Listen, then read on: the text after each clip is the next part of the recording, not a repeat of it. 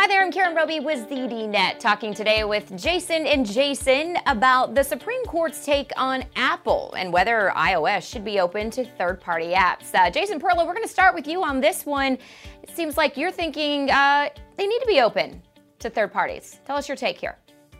Well, I think that they're going to have to do it eventually, mainly because, even obviously, if we understand the context of what happened here, the Supreme Court allowed a lawsuit to proceed that they started, playing with in 2011, this group of folks that is trying to sue Apple to allow them to open the App Store, or rather open the operating system to be able to allow third-party applications to be sideloaded or installed, or a independent app store to be installed to sideload applications, much in the same way Google's Android has this capability.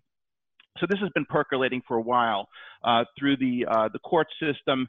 The Supreme Court has not made a judgment to say that Apple must do this, but what they have said is they have to now allow this lawsuit to proceed for potential monopolistic practices.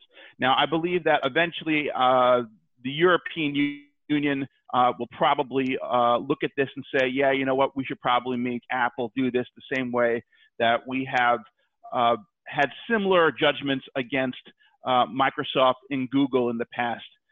So I think that Apple eventually will be forced into doing this.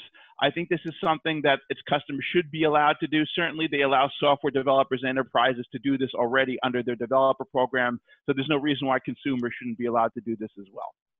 All right, Jason, thank you for that. On the flip side, Jason Cipriani, you disagree there.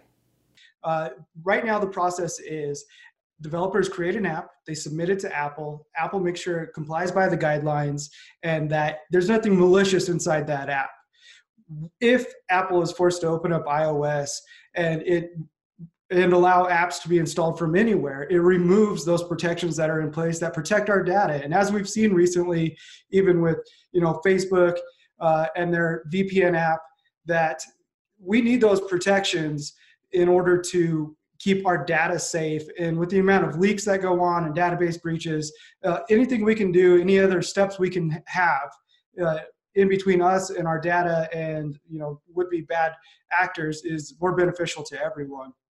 All right, Jason, and as you alluded to there, this isn't just about Apple, because the implications down the road for other companies, can be endless of what this is going to mean. So why don't we flip it back to you, Jason Perlow, of what you think this could mean down the road should this go through? Well, ultimately, it means that other vendors like Microsoft and Google could be, and Amazon and others could potentially be, in the same boat. Meaning they would have to allow. Microsoft has always allowed independent applications to be installed on their platform.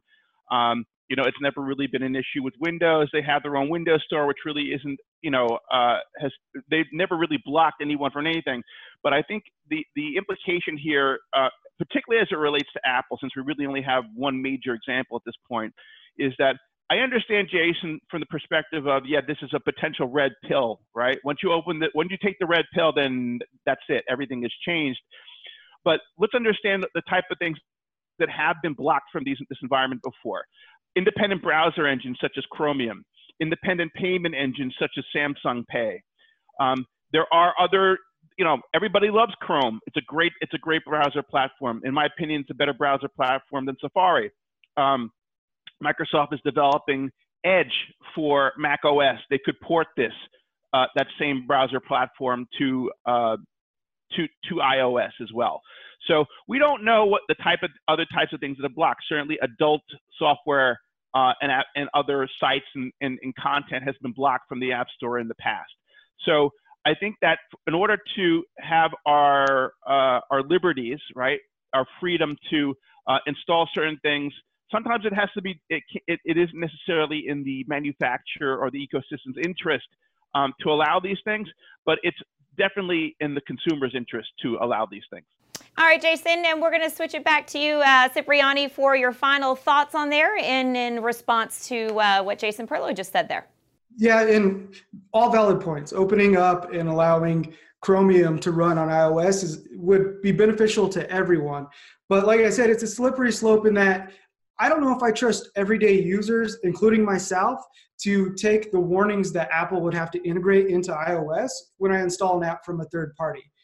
Like I said earlier, Facebook's VPN app, that was used through enterprise certificates. They paid teenagers and anyone under a certain age $20 a month or whatever it was in order to access every single thing that person did on the device. There were some warnings, but the lure of getting $20 a month as a teenager just to install this app on my phone gave up a treasure trove of data to Facebook. And I'm not saying everything that comes from a third party is going to be that bad, but right now there's protections in place to make sure that there's not malware or even zero-day exploits or whatever it is on our devices. And at some point, especially even for myself on Mac OS, which has sandbox apps outside of the App Store with Gatekeeper, and on Android and side-loading APKs, those alerts are just an annoyance, and they're nothing that's taken serious. And so by keeping the App Store and iOS locked down to the App Store, I think those protections remain in place and keep us all a little bit safer on our devices. All right, some great thoughts there from both of you guys. We appreciate it, and really important issues here that we're talking about. And much more great discussion the next time on Jason and Jason. Thanks for watching.